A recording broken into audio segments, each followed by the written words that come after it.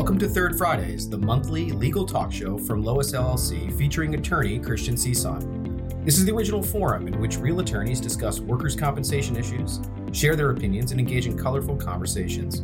This show showcases diverse perspectives of attorneys handling workers' comp cases, including case law trends, practical litigation strategies, and hot topics. Here's your host, Christian Cison. Hi, everybody, and welcome to the July 2023 edition of the Third Fridays podcast. It's actually episode number 70, and we've got a jam-packed show with 3 guests. So that's great for our listeners because it's less talking from me. But to recap, last month's episode, we talked about a great fraud win from one of our coworkers, Anthony Eiler, and his paralegal, Steve Obubalo. The dog show breeding case.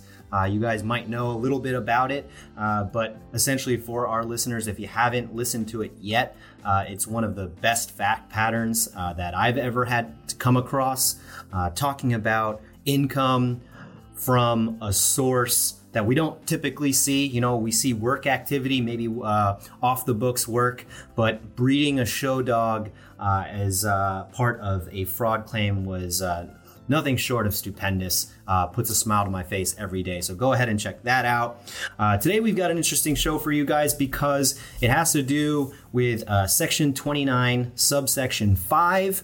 And yeah, you may not know exactly what that is, but that's why I have 3 guests. So I'd first like to welcome to the show his maiden voyage onto the podcast, Dan Gillis. Welcome to the show, bud. Good afternoon. Thank you for having me, Christian. And I'd also like to welcome back to the show Vandana Saunders. You've been on a couple times. Thank you for coming on. Yeah, of course. Excited to be here. And the man who has been on the show 12 times previously, the ham to my cheese, Mr. Christopher Major. Welcome back. Emphasis on ham. I was wondering if we were counting them. Yeah, no. There's definitely a count. There's definitely a count, and you're definitely winning. So it's good to keep it going with you. Of course, you're a very frequent guest and a very well liked guest based on all the emails I get about you. So what else is new? Lovely. Section 29.5, right? Only the most nuanced practitioners of our industry know exactly what that is just by uttering the name. So for our beginners or even our intermediate listeners, what is that? All right. Well, let me start with the punchline so that we rope everybody in here with just how great this can actually be. So what does a 29.5 violation get you? We're skipping to the end here. Basically a free, full, and final Section 32. So hopefully you claims professionals out there in New York, that has piqued your interest. Now, what exactly is it? Well, Section 29.5 requires either the carrier's written consent to settle the claimant's third-party action, or, and it's at the claimant's choice, there's no requirement to ask for a consent first, a compromise order from the court in which the third-party action is pending, approving the settlement, which is referred to as a 29.5 compromise order. If it's done late, you might have heard it referred to as an NPT motion, nunc pro tunc. That's if it happens more than 90 days after the third-party settlement. There's some additional proofs the claimant needs to show. But 29.5 has a very specific list of requirements for a compromise order. And no attorney who gets to the finish line of their third-party action is going to want to spend the additional money litigating a 29.5 compromise order. So the spoiler here is that 99% of these cases are going to start with the claimant asking for our consent first. Now, the penalty for failure to do that, either get our consent or an NPT order approving the settlement retroactively, or a contemporaneous compromise order, the penalty for the claimant failing to get one of those 3 things for settling their third-party action is a waiver of all future indemnity and medical benefits. And what's great about this is, fraud is, 114A is objectively more difficult to prove and doesn't even get you the medical waiver. So I love this as a tactic, and I do think it's quite underutilized. And one of the things I hope we'll go into today is about how you can get creative with these 29.5 violation arguments, because it's not just settlement that requires your consent, and we'll talk about that in a moment. So that's the nutshell version. Always interesting when someone like you comes on the show and says, "I hope we're going to talk about it," and then what am I going to do? Not talk about it? Of course we're going to talk about it. Maybe we'll start there. What is a consent agreement? What does that entail? What does it consist of? Is it just simply saying, hey, yeah, you can settle your third party case that arises out of my work accident? What is a consent agreement? So it's a little unhelpful what the law has carved out over time, because if you do some digging into it, you're going to find only one thing that everyone unanimously agrees needs to be in there no matter what: a reservation of future credit and offset rights. That comes from Brisson versus County of Onondaga and a number of cases that came before it. But that's the big one everyone cites to. And if you don't expressly reserve your future credit and offset rights, you may hear them referred to as Burns rights in New York, they're waived. So that's the one thing we know, beyond any shadow of a doubt, that needs to be in there. Now, what does a good consent agreement contain? Well, I actually just did a webinar on that this week or last week, whenever the second Monday was in July. So if you want to check that out, I've laid it all out. But the long story short is the bullet points. What is the lien? What is the third-party settlement breakdown? Because we need to calculate the cost of litigation per Kelly versus State Insurance Fund. So we asked for proposed closing statement, gross settlement, attorney's fee, itemized costs and disbursements net to claimant. We figure out our contribution to litigation costs. So then you put in what the reimbursement amount is, total lien minus somewhere between 33 and 36%, depending on the third-party litigation costs. Then we expressly reserve future offset rights and specify exactly when they begin and how they apply. And I strongly recommend doing that, other than just saying parties reserve rights per Burns, because you're cruising for a bruising and leaving it up to the law judge, if it's ever litigated, how medical is to be paid once you assert an offset. So now's the time to get it all out there. And after the express reservation of future credit and offset rights, instructions for payment of the lien reimbursement, or if it's a global, when the 32 is approved, the reimbursement becomes payable to the claimant, followed by a bunch of provisions about contingent revocation if the terms and conditions are not complied with. So the long story short is a consent agreement is literally nothing more than a settlement contract. That's all it is. And for that exact reason, the board's jurisdiction is limited to interpreting the terms of it. They can't change it. They can't alter it. All they can do is look at it and try and make sense of it. So get it right on the first go, and you're in the driver's seat the whole time. But that's what a consent letter is. So in short, don't just say you consent to the agreement, right? You need a lot more stuff. You just rattled off a bunch of things that many of us now don't remember, but it's okay. That's what we're here to do, right? We can help employers and carriers, third-party administrators through that process. And we do love those subrogation departments, but it will look more clean if Chris Major's signature is underneath that letterhead. So we have a consent agreement. You also mentioned something in Latin, right? Nunc pro tunc, right? What's that? So all that is, the literal translation is now for then. And essentially, they're required to get our consent to settle within 90 days. If they don't do that within 90 days of the settlement, if they don't do that, then the consent or the compromise order is considered late, if you want to call it that. And that's what a nunc-pro-tunc motion is. And then there's additional showings on top of all the itemized stuff in 29.5 that the claimant has to show in order to get an approved nunc-pro-tunc. No prejudice to the carrier, a reasonable excuse for the delay, et cetera, et cetera. So all an NPT motion is a compromise order that happens late with additional requirements.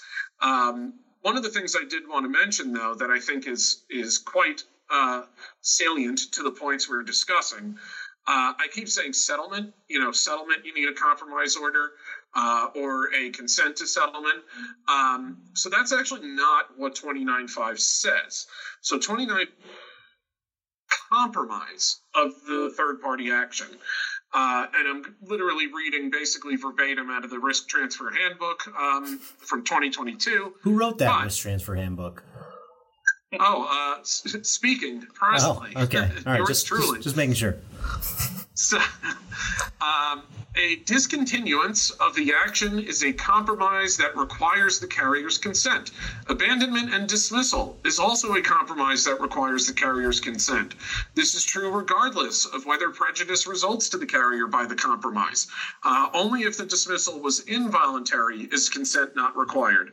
And as I think Dan and Vandana have seen in their cases, the burden is on the claimant in the first instance to, number one, prove that they obtained consent, and number two, that they complied with the terms of a consent agreement. And that's why the very last bullet point in a good consent letter that I mentioned was contingent revocation, which is, you have to send us an itemized closing or a final closing statement filed with the Office of Court Administration within 90 days of your receipt of the settlement funds. Failure to do so shall constitute a 29.5 violation. Or this consent to settlement is expressly contingent upon approval of the Section 32 contemplated by this global settlement agreement. If the 32 is not approved, the carrier's consent is no longer valid. So we basically kind of, bind the claimant's wrists and drag them through a 32 approval here. Oh, wow. Otherwise, we get a free 32 out of it. So very striking visual. Very striking visual. Yeah. The violation can come from a failure to comply with the terms of a consent, or there can be a violation if you go into a third-party action and you see, if you go into the online docket and you see stipulation of discontinuance, and even if there was no settlement paid, even if a third-party attorney just filed it, to beat the statute of limitations and avoid malpractice, and then he realized the claimant is, going to be the least credible witness on God's green earth, and there's just not enough exposure in the case to justify going after attorney's fee.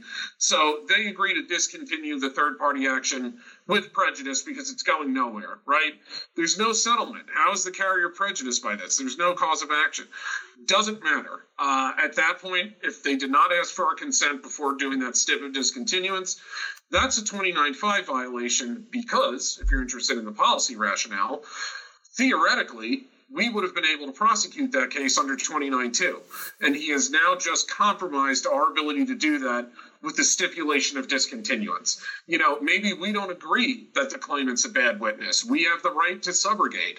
And you've now kicked away that right and didn't ask us first. So I encourage you to look for compliance with terms of consent as a potential violation, or failure to get consent before an action is compromised, not necessarily settled. So that compromise word is kind of important. So that's an interesting thing you bring up, 29.2. Before we introduce, a different subsection of that statute, let's circle back to that, because 29.2 actually might have some implication for one of the cases here, at least for my reading. But I could be wrong. Let's go to the experts. I'll start with you, Vandana. Your case had a long history of litigation of other issues. We had, your regular garden variety workers' compensation litigation issues, and then something else happens. Can you give us a little bit of a backdrop as to what you were doing and then maybe what happened as, the Section 29.5 issue came about? Yeah, sure. So general background on the claim, May 2021 accident. It's a motor vehicle accident. ANCR's neck, back, bilateral ankles. And at the time, or just prior to us addressing the issue of a Section 29 violation, we were litigating multiple issues, including degree of disability, whether the claimant had reached MMI, and we also had some pretty juicy surveillance we were planning on raising fraud. So while we're in the midst of litigating that, on January 27th, 2022, my paralegal Pri actually got an email from our adjuster with a letter from the third-party attorney asking what this means and how this implicates workers' compensation. And, hats off to Pri for being able to read the letter, seeing that the claimant settled his third-party action and not quite understanding why they were asking for consent at this point if they're already telling us that they settled the claim. So she, alerted me to that. And I had a lovely conversation with the Chris Major about what really this letter means. And the letter was very simple, actually. It just stated that the claimant had settled his third-party claim for $45,000.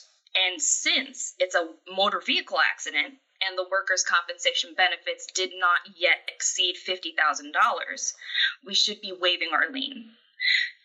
That's incorrect. Basically. Thank you for saying that, because this is a hot button topic with me. Well, sorry, go ahead. Well, you were saying essentially that to I guess to give a little bit more information there, they were taking the presumption that because we were not going to be reimbursed from the third party claim, that they didn't need our consent. Is that what you're saying? I think they were under the assumption that because we might not be able to recover the lien, we would have no issues in waiving our lien. Right. And so they went ahead without us and settled the claim, thinking that, it's going to be a quick email. They're just going to agree that they haven't spent the $50,000. They're going to waive their lien and we can move on. But that's not really how the law works. So for motor vehicle accidents, we don't have to pay $50,000 because even if we litigated this claim to the very end and the claimant got a minimum LWIC, that indemnity exposure from the LWIC alone would bring us over that $50,000 mark. So it's not at the point of when the third party is settled. It is when the workers' compensation claim ends. And so I think that's where he had the incorrect assumption that we would just be waiving that lien. And for that reason, we, brought in Chris Major, and we had a lovely discussion with the adjuster to outline all the things that he's already told us about the NPT motion, how we can proceed to see if they what the closing statement says, if they have any other consents, affirmations, and if not, then they have to go through the motions of filing that motion. And it is so many intricate and detailed steps to get that motion right. And our understanding was that they're likely not going to do it. So our best shot is to pursue a 29-5 violation, which is what we did.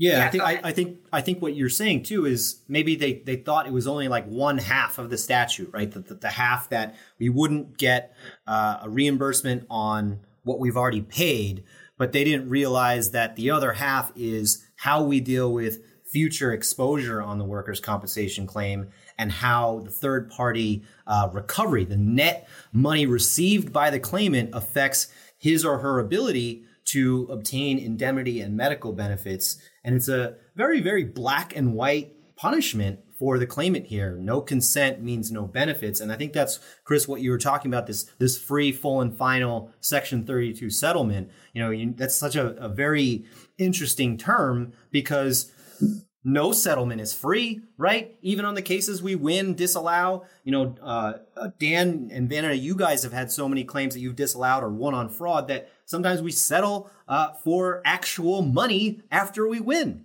And here you have this free, full, and final Section 32 that you're terming it, where the idea of the claimant's third-party attorney really hurt his position in the workers' compensation arena. It almost tells me, to have a defense firm like us, where we're knowing exactly what's going on in both arenas, really facilitates a good defense, even in just one of them. And to put a finer point on it, Christian, and I did go into this in the webinar briefly, the one from July, but we haven't paid over $50K yet in an MVA case. Consent required? You betcha. We haven't paid any benefits at all because the claim is denied. Consent required? You betcha. If you look at there's actually a case that says any settlement, any third-party compromise at all is potentially less than the benefits provided for by the workers' comp law, because in New York, workers' comp is theoretically unlimited. Yeah, we can litigate whether medical treatment is compensable, but it's not like there's a statute that says once you reach $500K in medical, you don't have to pay medical anymore. Both medical and indemnity subject to litigation are theoretically unlimited. So the courts have taken the position that our consent is required, even if it just looks like this, this workers' comp claim is going to resolve for peanuts. And what's kind of great about it is, we're licking our chops over here. We have two 29.5 violations pending, where the claimant filed a pro se complaint just days before the statute of limitations, got bullied by the adverse carrier's attorney who said, I'm going to serve you with all this stuff.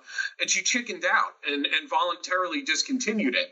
And we found out about it after the fact. And, this claimant she's a high wage earner, and she has income from multiple sources, and the case is all over the place in terms of litigation.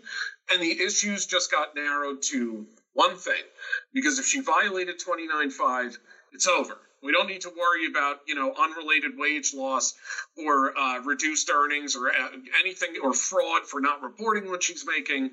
It's all over. And in another one, we have a case where there's almost $500,000 in potential LWEC and medical exposure. We're litigating 29.5 over a failure to reimburse $16,000. $16,000 versus $500K. And it's, like you said, Christian, it's just that black and white, and that's why I love this. It's so powerful. But I'll stop rambling.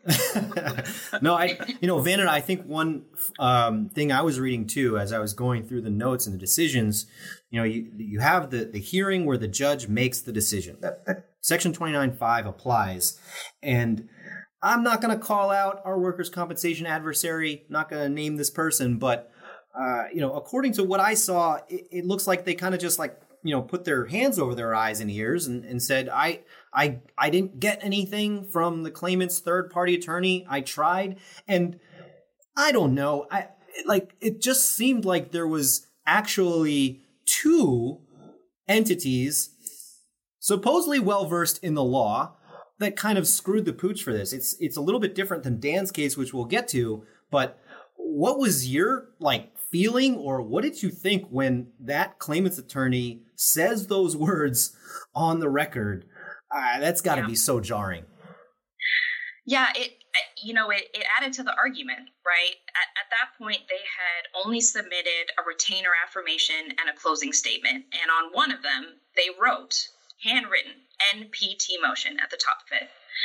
And so that was one of our biggest arguments. Love it. Judge, you know what's required here. You know what an NPT motion looks like. And this affirmation that just has a handwritten NPT motion at the top really isn't it. This is not enough. And then on top of that, for claimant's counsel to say, well, we've been trying to get in touch with the third-party attorney, but, we're not really getting anything from them. Sorry to say it, but that's not our problem. This is your client. And if your client has another attorney, it is your obligation to be working closely with them to protect your client's interests. And at that point, they just hadn't done it anymore. The judge had given them 2 chances to submit whatever they needed to submit. And we were sitting very comfortably knowing that you can give them 5 opportunities. You can give them 10 years to produce whatever it is that you're asking for. They don't have it.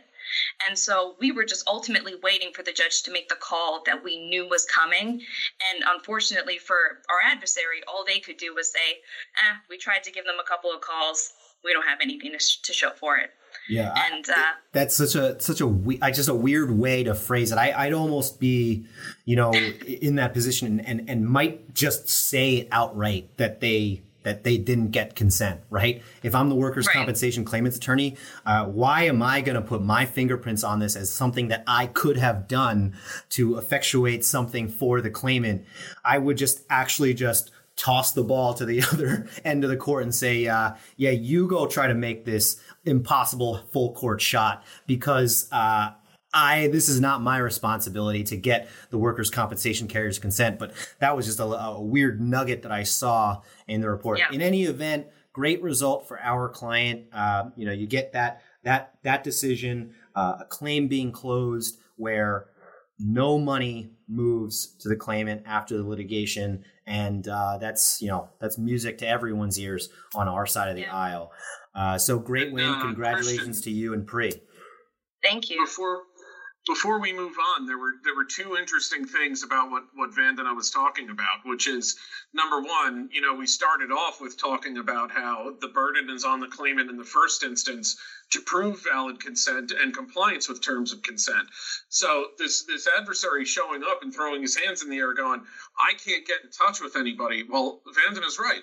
That's just not good enough, because you have an affirmative burden to prove you got it right, which is why we're in the driver's seat. And the second interesting thing was, just scribbling NPT motion across the top. Well, number one, it doesn't have any of the requirements under 29.5 with the laundry list of requirements. Number two, it doesn't make any of the threshold showings for getting a settlement approved retroactively, aka non-pro-tunc. Number three, it's not even the right forum to do it. The board does not approve third-party settlements. We talked about that. We said that their jurisdiction is limited to interpreting the terms of the consent.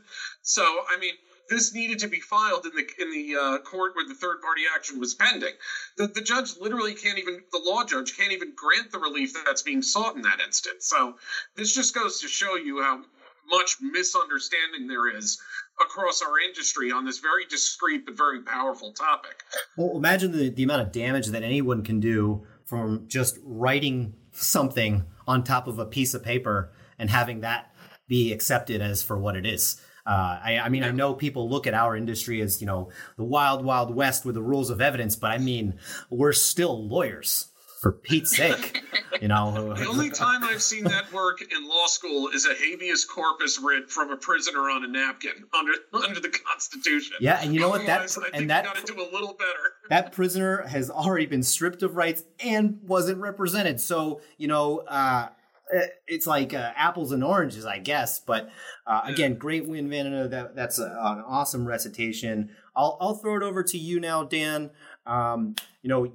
It's your first appearance on this podcast, but one of your cases has already been talked about on the show. The infamous snake fraud case, yes. The Reptile Deli, housing 500 snakes, making thousands and thousands of dollars. Bree, I guess, like the Tiger King of New York workers' compensation.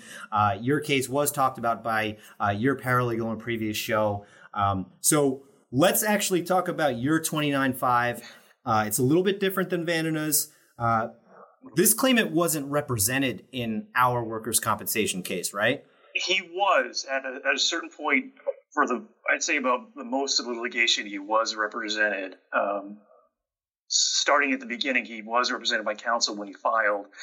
Just to set the baseline here, this is a construction accident in January 2020, multiple injuries. Months later, he files a C3 to get the process started, and it claims, among other issues, were causal relationship, employer-employee relationship, and coverage, because there were two carriers on notice for a good year. And of course, he filed a third-party action against the main entity who owned the property where he alleged all these injuries. Inevitably, his third-party counsel, his workers' compensation counsel, and a former associate of ours worked out a global resolution for a third party in conjunction with our general liability counsel, which included a full denial. Even though there was no lien, it was essentially a lien waiver in exchange for a $0 Section 32 agreement to close out our end in exchange for what amounted to be a nominal third-party settlement. However, months after back and forth, I go to the Section 32 hearing, and his workers' compensation counsel withdraws on the record. Wow. So kind of leaving us in limbo for months. And the judge, I admire his patience because he gave this particular individual months to seek alternative counsel, was even giving suggestions as to how to do it. Or probably the most obvious one was, why don't you speak to your general liability counsel? But during that whole time, my paralegal, Melissa, was monitoring the board to see if this guy was actually going to retain new counsel to go through with the terms of the consent agreement. But he never did. Ultimately, we go to a hearing in December, and he states on the record that he's not going to go through the terms of the consent letter, specifically the Section 32 agreement, and he wants to litigate things on our end, among the issues I mentioned earlier. So after Melissa and I spoke with Chris about the issues, probably the most pressing one I was worried about was an unrepresented claimant. How I wasn't really sure how the board, or particularly the judge, would interpret that. Would they be willing to go through with that? And so you have the situation where, I guess in Vanita's case, the attorney's just actively feeding information. And then you show up to what is probably just a typical settlement approval hearing. It's exactly. You're going in there to say like, hi and bye, and have our client just close out the claim. And this guy just drops off the face of the earth on the record. And, when you're there, what's the reaction of the claimant? Like what is happening at that moment? I don't think he was surprised. I think because by the tone of the claimant's attorney at the hearing, she made it pretty clear that this was a long time coming. Oh, wow. And for reasons I don't know, I wasn't obviously made privy to, but the judge was very surprised at the time, and it was a different judge at the time, and she basically gave him an opportunity to seek new counsel to either follow through on his signature on the consent agreement and the 32, which had all been executed and filed, or not. And then so he gets time to look for new counsel. And, this is where, the soapbox underneath my feet starts getting like higher and higher, and my face is going to go out of the screen because, we get looked at as the bad guys in this situation. But I have to imagine that because he had counsel previously, he's probably going around trying to get new counsel, and no one's going to agree to take him because there's no money in for them. And yes. I just don't understand why we get like this bad guy rap when, this idea that claimants, attorneys, firms across the entire state really have the opportunity to help this person and decide not to take his case because there's no money in for them. So he knew the process. He probably was forced to go, and represent himself, and now wants to litigate all these issues that you're talking about, causal relationship, employer-employee relationship, coverage, so on and so forth. How does that lead to our eventual finding of a Section 29.5? Well, after Melissa and I had spoken with Chris and managing partner Noah about whether or not we pursued this, I had a conversation with the client, and after I explained all the, what the next actions we could do and the potential risks involving a self-represented claimant, they were on board. They backed us, and we filed a RFA2 raising Section 29.5 violation against the claimant. It was a kind of an interesting setup at the hearing when the judge probably wanted to do it delicately because he was unrepresented, so he kind of drew it out. And through that whole time was giving him opportunity to either obtain counsel, to your point, Christian, to help him facilitate this 32 agreement or represent him on the Section 29 issue. But ultimately, after he requested that our office file a summation outlining our position, he agreed with us, citing the claimant's clear violation of the terms of our consent letter, which was plainly written, and warned the claimant that if he didn't abide by these terms, then he was risking his future workers' compensation benefits. That's also interesting about what your case is. That decision also formally disallowed the claim, right? Like, yes. Chris is here talking about a free, full, and final Section 32 settlement, but not only you get a 29.5 violation, it's just like, oh, let me just throw this other term in there. You're disallowed. Go home, right? Don't come back. What a win for you and Melissa in that case. And, credit, I guess, really goes to, like you were saying, the work being performed on what should have been a straightforward case just to keep up to date with what's going on. So great job, guys, and congrats. So thank you. It was interesting to see a disallowance. So just to rewind briefly, so the basis for the 29.5 violation, the 29.5 was violated at the moment the 32 didn't go forward, right? Yes. So this is right. Then that was basically the argument, and that's what's kind of crazy about how powerful this requirement can actually be. Because just think about that. You can withdraw from a Section 32 for any reason. Within 10 days, even after it's approved at a hearing, you get 10 days to back out, and you don't need to tell anyone anything about it. You can just go, I don't want to do this anymore, right? And yet here's a consent agreement that says this is contingent upon approval of the 32. You withdrew from the 32, you violated 29.5. And so you get the functional equivalent of a 32, even though the 32 that's completely voluntary never went forward. I mean, it's crazy how good a good you actually saying letter that can be. You actually saying that brings something to mind that if the contingency of both agreements are there, right? And then the claimant's attorney shows up to withdraw, right? And put yourself in the law judge's shoes. The law judge is now definitely not going to approve it, right? Because the claimant's attorney is withdrawing on the spot. Is that also a bad move by the claimant's attorney?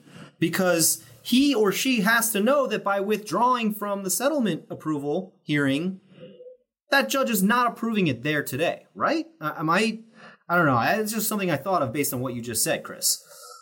Yeah, well, so there's a funny little caveat to this. I don't want to put any ideas in anyone's heads here, but, if you have an express written requirement in the 32 and in the consent agreement to proceed with the 32, or else, and like Dan said, we expressly warned them, this consent is expressly contingent upon all terms, including approval of the 32, and failure to adhere to any of these terms, including approval of the 32, shall constitute a violation of 29.5, such that the claimant has waived his right to future benefits. And they signed off on it and notarized the claimant's signature. I mean, it was pretty iron tight, right? And so if you're an attorney and you show up to the 32 approval hearing, if you don't know the consequences of withdrawing, you should know the consequences of withdrawing. And that's where you get into the dirty M word in the legal field, right? Malpractice. And as again, I don't want to put ideas in any claimant's heads out there, but theoretically, he just compromised his client's right to benefits and didn't explain it to him, right? And so, or he or she, the claimant's attorney. And just as this is going to probably be one of the most obnoxious things you'll ever hear me say, but as a fun side note, we would have a lien on that malpractice action. Yes. Nerds everywhere are rejoicing with that last comment. Right? But it's an interesting way to tie it all together, right? If essentially we have the right to dictate our consent of your settlement because, hey, by the way, when you first got hurt, who started paying you from day one? We did. Right? Who started paying your doctors from day one? We did. So there's actually a reason why we have that right for your third party case. And you have so many different types of claims where you just feel like a claimant's third party attorney is promising the moon and the stars to their client without going through this particular process. And it's one of those bittersweet wins because, yes, we are aggressive and advocate for that area of the law to make sure that our clients gain a position that's rightfully theirs. But almost a little bit sad that our compatriots on the other side don't know what they're doing. I mean, that's just world's sad. Tiniest violin, Christian. Oh, okay. World's tiniest violin. It's funny you mentioned that, Christian, because an interesting note to this is that this particular claimant's attorney signed the consent agreement along with the claimant's general liability counsel. Right. So it was a credit to the associate at the time handling this to have both attorneys sign as a matter of to make it clear that to add to the impact that how egregious this violation was. He was represented by not one, but two attorneys. And unfortunately for this individual claimant, no medical bills were paid and no indemnity was ever issued. And, we talked about 29-2 in the beginning, right? And our right to subrogate, posing it to you guys, I don't know, but let's say he backs out, right, of the settlement approval hearing in Dan's case. Could the claimant restart a third-party action to kind of clear all the problems? Because that could be something, right? I mean, we talked about we lose the right to subrogate when you don't give us the chance with a voluntary stipulation of discontinuance. So, Chris, as the expert here, if I'm the most intelligent claimant in the world, that probably doesn't exist, but if I am, can I just refile against one of the 40 defendants in Dan's case anyway and kind of right that wrong? Or am I already screwed because of my attorney's malfeasance? So, no defense carrier on earth, and that includes us, right? When a 32 gets approved, we don't file that Shroy PY and issue payment until after the notice of approval comes out, right? No defense carrier on earth is going to pay a third-party settlement without one thing at bare minimum, and that is a general liability release. And on top of that, there's the stipulation of discontinuance that gets filed to close out the action with the court. So, you may not have ever, the third-party settlement might not have worked out in your favor in the comp case. There might have been a 29-5 violation. Do you get a second bite at the apple when you've already entered into possibly multiple written agreements that you've signed off on to release these defendants from liability? Heck no. No, I mean that's the whole point of these defendants going out and having the claimant sign a general release and filing a stipulation of discontinuance with the court. It's just there's no second bite at the apple here, and I think Dan's case makes the point even more poignantly. He said this was denied. We didn't pay anything. We didn't pay any medical or indemnity, and we were going to go ahead with the 32, and he withdrew, and it was still a 29-5 violation. There was no lien. Well, that's where Dan's case and Vanita's case are a little bit similar, because the reason why those violations still apply is because there's always the potential for future exposure, right? Even though we didn't pay anything, we're the best attorneys in the world, but Dan loses every once in a while, right? So, there might be some exposure down the road, right? We're not perfect, but, dear claimants attorneys, I tried. Okay, I tried to ask. I gave Chris a softball. He hit it out of the park. No, one bite, you're done. So any final thoughts from you guys, as we circle around the bases with a home run trot for you, what's your takeaway for our clients here when they have a case that's kind of like this?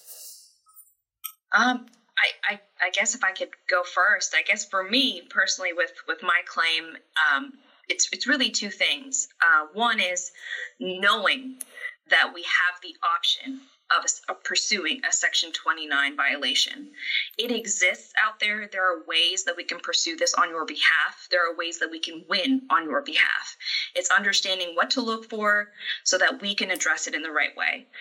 And number two, and I think I can, speak on behalf of a lot of us, know Chris Major, because he is the knower of all things. And without Chris Major, we wouldn't have this fantastic book, this fantastic resource. We wouldn't have him to consult on all of these claims so that we can get these great outcomes for our clients. So it's for me, it's those two things. I appreciate that, but bear in mind we also have these rock-solid consent templates at Lois to always hang our hat on at the end of the day, right? When we get that violation, it's because, like Dan pointed out, he had such clear language warning the claimant, this is going to go badly for you if any of this is not complied with. So, even independent of my involvement, we really do put a lot of care and consideration and thought and effort into those consent agreements. And like Christian said, I was cringing when he said it. Don't send an email saying, yes, we consent. I will come to your house and knock on the door to yell at you personally. Like, get it right, because it can really change the whole complexion of your case. That's my takeaway, at least. Great. Anything from you, Dan? Last words? No, I would second Chris and Vandana's point. It's a strongly worded, and most importantly, clearly written consent letter. Has its benefits in the long run. Speaking for myself and Vandana, obviously it benefited us, and it's also the credit to us and our paralegal teams working together to help better serve our clients. Great way to end. Agreed. We'll be right back, again with Chris Major, and actually to also introduce another one of our star associates, Hannah Bacon. All right, and we're back. I didn't expect there to be a part 2 for this month's podcast, but it's not every day that you're walking around the office and Christopher Major jumps out and says, wait, we've got another case, and it might be the biggest of them all. So naturally, I drop everything I'm doing. I'm looking at this case that we have, and I am begging our dear friend Hannah Bacon to come on and record a supplement episode for the Third Fridays podcast. So if you have been listening so far to date, thank you so much. We've got more Section 29.5 violations for you. So Hannah Bacon, welcome to the show. Hi, thanks for having me. And of course, right, Chris Major, since I've already referenced him, since you've heard his voice for his 12th episode of the podcast. Welcome back, Chris. Thank you. Is Hannah a first timer? That is true, Hannah. It is your first appearance. I know that we don't listen to all of them, right? But maybe we get your network in with our loyal listeners to see what a great job you've done for our client in this case, because really this result is nothing short of spectacular. It is such an amazing result thanks to your hard work. So let's really get into it, right? We're sitting here now in July of 2023, and it's a year ago where we start to see something that's going on that doesn't make sense. So what can you put us in that place, Hannah? What were we doing at that time in this case that led us to request a new form of litigation? Yeah, so just to provide some brief background, this claim is over 3 years old. It results from a motor vehicle accident in February 2020. It's established for the neck, back, bilateral shoulders, left ankle, and left hip. Over the last few years, it's been through bouts of litigations on issues outside of 29.5. However, once we realized that there was potentially an egregious violation of 29.5, we really focused our efforts on that route due to the potentially high exposure on this claim and the legislative power of 29.5 to eradicate that exposure, essentially. So around the end of 2021, the claimant in this claim filed a third-party action in New York Supreme Court against the at-fault driver for negligent operation of a motor vehicle. That civil action eventually settled for the policy limit, and shortly after it settled, the carrier, our client, provided third-party counsel with its written consent to settle, which is required by Workers' Compensation Law, Section 29.5. Importantly, that written consent contained explicit terms and conditions to the carrier's consent. In other words, the carrier's consent to the third-party settlement was explicitly contingent on the claimant's satisfaction of 3 conditions. If the conditions were not satisfied, there was no consent. Those conditions were that, first, the lien reimbursement check was to be issued to the carrier within 15 days of receipt of the settlement funds. 2, the lien reimbursement check was to be issued from the third-party settlement proceeds. And 3, the third-party settlement proceeds were to be kept in escrow by the third-party attorney until disbursement. So third-party counsel signed the consent letter, thereby agreeing to the conditions in February of 2022. Third-party attorney shortly thereafter received the settlement proceeds, unbeknownst to the carrier, and as per the terms of the consent letter, those proceeds were required to be kept in escrow until the lien reimbursement check was issued from those proceeds to the carrier 15 days thereafter. However, the third-party attorney did not keep the funds in escrow, and he did not issue a reimbursement check from those funds to the carrier 15 days after receiving them. The attorney actually used those funds to pay back a settlement funding loan and then sent the balance to the claimant, leaving nothing for the carrier.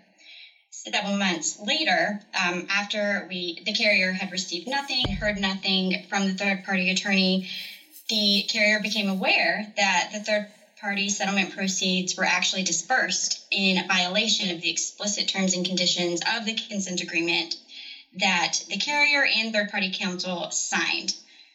So as soon as that information was realized, the carrier and we filed a request for action with the Workers' Compensation Board to address the claimant's clear violation of Section 29.5.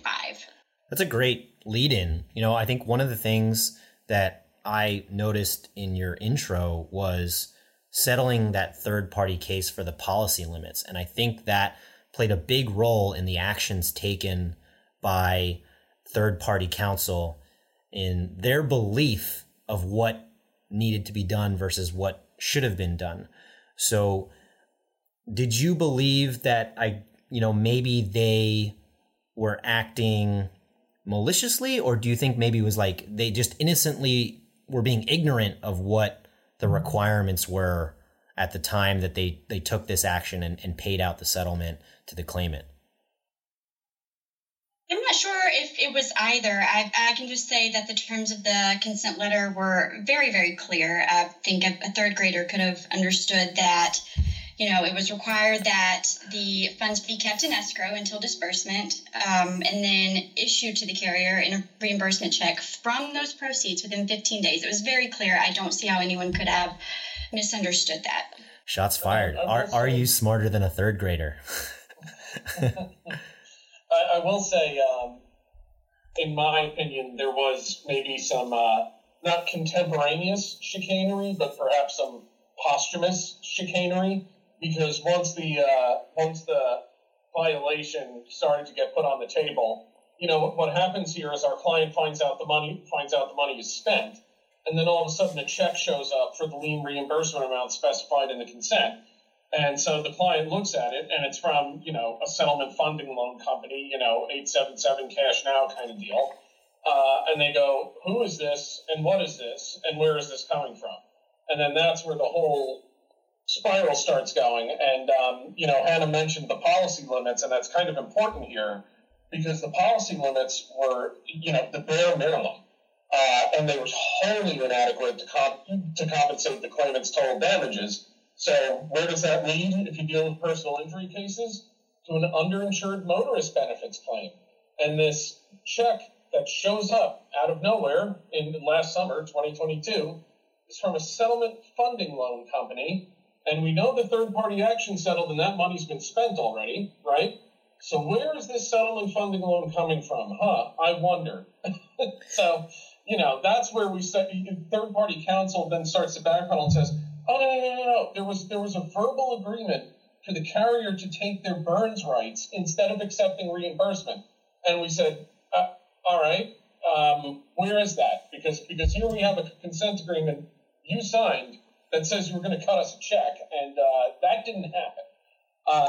So, I'll leave it to Hannah to explain the law judge's rationale, which we vehemently disagreed with. But, you're starting to... I'll give a little bit of a spoiler in advance. Section 29 is inapplicable to UIM recoveries. So how are you going to cut us a check to reimburse a Section 29 lien from a case we don't even have a Section 29 lien on? Well, not just that, right? Hannah mentioned that the case is 3 years old, right? So a 3-year-old case where the third-party civil accompaniment settles for policy limits is usually a bad thing for us, right? Because we have paid in excess of that policy limit, most likely. And the whole idea of risk transfer is that if it's someone else's fault, then we recover from that correct tortfeasor for the benefits that we've paid the claimant in the workers' compensation claim. So I think my inclination as to even bringing up the policy limits is, do we think that the claimant's third-party attorney would have acted differently if he got a $500,000 settlement on the third-party side? Is that possible? Or do we think that, him not understanding third-grade correspondence really just bid it, right? Regardless of what the number was. I think it's possible that it would have changed things in the sense that there's actually money moving to the claimant. And what was sort of different about this, you pointed out how we have a Section 29 right of recovery, and this tiny policy limit, wasn't enough to pay it. To work in somewhat actual numbers here, the amount we were going to get reimbursed from the third-party settlement was approximately 10% of what we have paid to date. At the time the third-party action settled, you're looking at about 16,000 versus 150,000, right?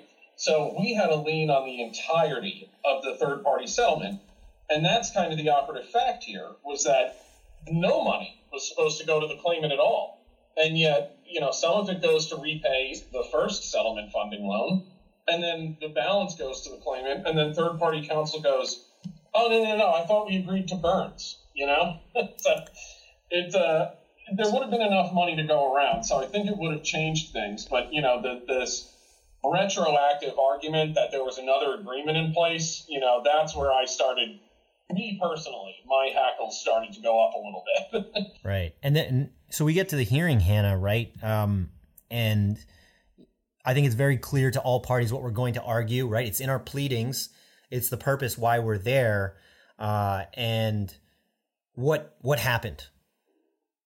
So at that hearing, it's important to note that prior to the hearing, once we filed the request for judicial intervention, as Chris mentioned, the claimant attempted to cure the mistake by sending lien reimbursement check to the carrier. It was 189 days after it was due, pursuant to the terms of the consent letter. And as he mentioned, that check came from the UIM anticipated settlement proceeds, which the carrier does not have Section 29 rights upon. So once we got to the hearing, we requested that benefits be immediately suspended because there was a clear violation of 29.5, regardless of the fact that the carrier eventually, albeit 189 days late, received the lien reimbursement check. The terms of the consent agreement, the three terms I had mentioned earlier, were clearly violated, and thus there was no consent, because the consent was conditioned upon satisfaction of the terms. They weren't satisfied, no consent. However, the claimant's attorney argued that he was like, "Look, Judge, they eventually received the check, although it was late. There's no prejudice. They have the money now. There's no violation of 29.5. The judge bought the argument and found that there was no violation of 29.5 because the check was eventually received. Judge even admitted that the conditions of consent were not complied with, but seemingly only considered the fact that there was, and from the judge's perspective, no prejudice to the carrier because the check was eventually received. Which is crazy to me on two accounts. One, prejudice is irrelevant, right, in applying this statute. You think about any type of law. Let's even step out of our industry. When two parties represented by counsel draft a written agreement that is then signed, that dictates the law of the case, right? Unless there is, some kind of forbearance of a law that they shouldn't be giving up or a right that they shouldn't be giving up. The claimant's attorney arguing prejudice tells me that they already lost, right? They're admitting that they violated the statute, and then the judge, taking it a step further, is applying that standard even though it doesn't matter, and also not understanding that actually prejudice was retained by the carrier, right? If we don't get the check on time, then I could make an argument that we don't get our Burns rights to start applying at that moment, whether it's dollar for dollar or at the Burns rate. How could a judge say that we didn't get credit, or we didn't get prejudice rather, without, to me, telling me that you don't understand what this law means? And I think that was what jumped out at me when I read the board panel decision, is like, the judge made this rule based on prejudice? Or we're not in Section 18 notice land here, right? This is a totally different area of the law. And I think one of the important things you pointed out there, Christian, is prejudice never enters into the calculation in a 29.5 violation. And, the only time prejudice is ever relevant is what we talked about in the first half of this podcast with the non-pro-tunc motions. It's literally the only time, prejudice to the carrier is a consideration. But, one of the things I mentioned in this month's webinar, what is a consent agreement?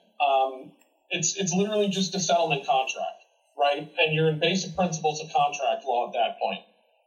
And one of the arguments Hannah made in her brief that I thought was really well thought out, and it kind of succinctly summarizes, what you were getting at there, Christian. It's, if you're going to say that this is okay, you're going to say that Section 29.5 is optional. Because what you're saying is it doesn't matter when the money shows up, where the money comes from, what format it takes, as long as an amount, equal to the number specified in the consent eventually shows up on the carrier's doorstep, all is well, right? So maybe the claimant sells his house 5 years from now and pays it off then, right? I mean, so the argument was sort of, I thought, really poignant that, like, if you're going to say this is okay, one of two things needs to happen. You need to say Section 29.5 is optional as a whole, or you need to give us lien rights on this UIM recovery, because you can't have your cake and eat it too, right? So I really thought that argument was quite compelling, and it goes to right what you were talking about, Christian. And surprisingly, right, we obviously, shocker to anyone listening, we won, right? We're not talking about this case if we lost, but when I opened the decision and saw that it was 5 pages, I thought it might have been a mistake. It's what I see sometimes in my own cases. It's like, if it's a 5-page board panel decision, it makes me feel like they just rubber stamp the judge's decision and I'm out. I lose. So like, I don't know if you felt that way, Hannah, when you opened this decision today. Is that something that like goes into your head, or am I just crazy on my own? Oh, no, my heart completely sank when I was shaking when I opened this decision. We've been waiting for a very long time. Unfortunately, I don't think the board panel went into the complexities of our arguments as much as we had hoped, although we got the outcome we hoped for. But I do feel like, they just touched on the issues but didn't really dive into the complexities thereof. And one of the things that bugs me about this decision, Hannah and I sort of agreed afterwards, they got it right, but they got it wrong in getting it right. It's one of the line that sticks out to me is it's unclear where the second check of $16,500 is coming from. Oh, right. We told you. We told you. Yeah. How is it unclear? We even submitted an additional evidence affidavit telling you exactly where this is coming from. So they kind of took the easy way out, but, they got the answer right, so all's well that ends well, right? They do ended up kind of nice and tidy when you're saying that they find that the carrier withdrew its consent to the third-party settlement. So it does provide a basis for, these shoddy outside third-party counsel actions that they think it's like, it's all well and good, but in reality, when you have a full-service law firm defending your workers' compensation claim, you have to believe that you better have your ends met on the third-party side, because that is a material, issue for us. We wouldn't be spending all this money for 3 years in workers' compensation without the benefit of this type of, mechanism to get this reimbursement. So, again, this is an incredible victory. Any takeaways from you guys? Just final thoughts before we close up shop and, give our listeners a break? Sure. So I have 3 takeaways written down here.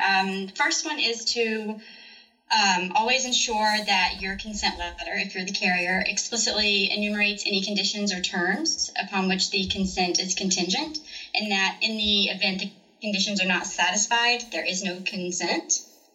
Secondly, A lien reimbursement to the carrier pursuant to Section 29 must come from the third-party settlement proceeds. As we mentioned earlier, carrier does not have Section 29 rights on a UIM recovery, so the reimbursement to the carrier can't come from that pot of money. And then lastly, I think it's Contract Law 101. If you want to modify a duly executed written contract, you're going to need more than allegations of an alleged oral conversation that took place modifying those terms. The written agreement controls unless there is a prior or a subsequent written agreement modifying those terms. Oh man, you could have ended it any better. Actually, no, I'm saying that wrong. You could not have ended it at any better. That's perfect. So for Hannah Bacon, Chris Major, Dan Gillis, and Vanna Saunders, my name is Christian Cisan, reminding you guys to defend from day one.